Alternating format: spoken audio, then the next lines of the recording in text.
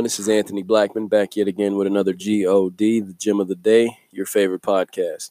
First and foremost, and as always, I want to thank you for listening. And if you like, subscribe and share with a friend. You can also check me out at Anthony Blackman at YouTube or type in Gem of the Day in the search bar. You can also check out the Word of the Week, featuring me and my daughter, found on YouTube as well. Today, I want to ask a question. What is it to you? Before we do so, let us pray. Dear Heavenly Father, we come to you humbly, thanking you for your mercy above all things, thanking you for your love that guides and covers a multitude of sins. We thank you for the word, for the foundation, and all these things. In Jesus' name, amen. That being said, what is that to you? This is found in John chapter 21, starting on verse 15. Now, this is Jesus speaking to Peter. And keep in mind, Peter had denied Jesus 3 times previous to this.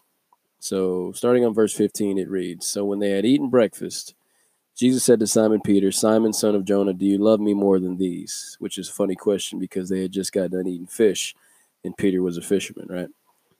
So he said to him, Yes, Lord, you know that I love you. He said to him in return, Feed my lambs, basically. Feed my children spiritually, basically. Tell them about me. Tell them about the way. He said to him again, a second time, Simon, son of Jonah, do you love me? He said to him, Yes, Lord, you know that I love you. He said to him, Tend my sheep, basically take care of my people. He said to him the third time, Simon, son of Jonah, do you love me? Once again, Simon had denied him 3 times previous to this, right? So Peter was grieved because he had said to him the third time, Do you love me? And he said to him, Lord, you know all things. You know that I love you. Jesus said to him, Feed my sheep. Again, take care of my people. Feed them spiritually. Tell them about me. Spread the gospel. Spread the good news. Verse 18 says, Most assuredly I say to you, when you were younger, you girded yourself and walked where you wish. But when you are old, you will stretch out your hands, and another will gird you and carry you where you do not wish. This he spoke, signifying by what death he would glorify God. And when he had spoken this, he said to him, Follow me. So Jesus is basically letting Peter know, how he will meet his demise. He's telling him, all right, you love me. I want you to take care of my people, feed them spiritually, tell them about me, guide these people, preach the gospel.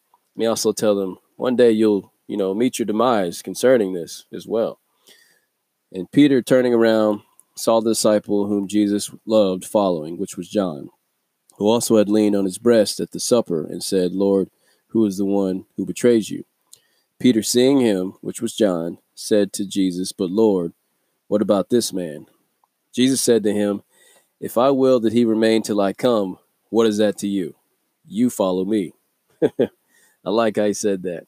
What is that to you? Basically, it doesn't matter what I have going on with John. What is that to you? It's none of your concern. You follow me. I already told you what you had to do. We've had this conversation. You say you love me. I tell you to follow me. Take care of my people. Feed my sheep. Tend my sheep. Tell them about me. That's the mission, right? You love me. Follow me. Don't worry about the next man. You do what you do. I have something concerning him as well. God works on us individually, right? We can't use an excuse for someone close to us that says, oh, well, you're not living right or you're not doing this. Doesn't cancel my walk with God individually. I still have to do what I have to do. I follow him. So I can't use that as an excuse. Well, you're not doing this. You're not doing that. No. It doesn't matter. I still follow him. I still have to do what I have to do. God works on us all individually, and we all will answer to him on our last day. That being said, if you follow him, what is that to you? When it comes to someone else's walk with God, he's working on them. You may not see it, but he's working on them. Trust me. But it doesn't matter. What is that to you? There's no excuse. We keep moving. We keep pushing. We follow him. That being said, the GOD, Gem of the Day. God bless.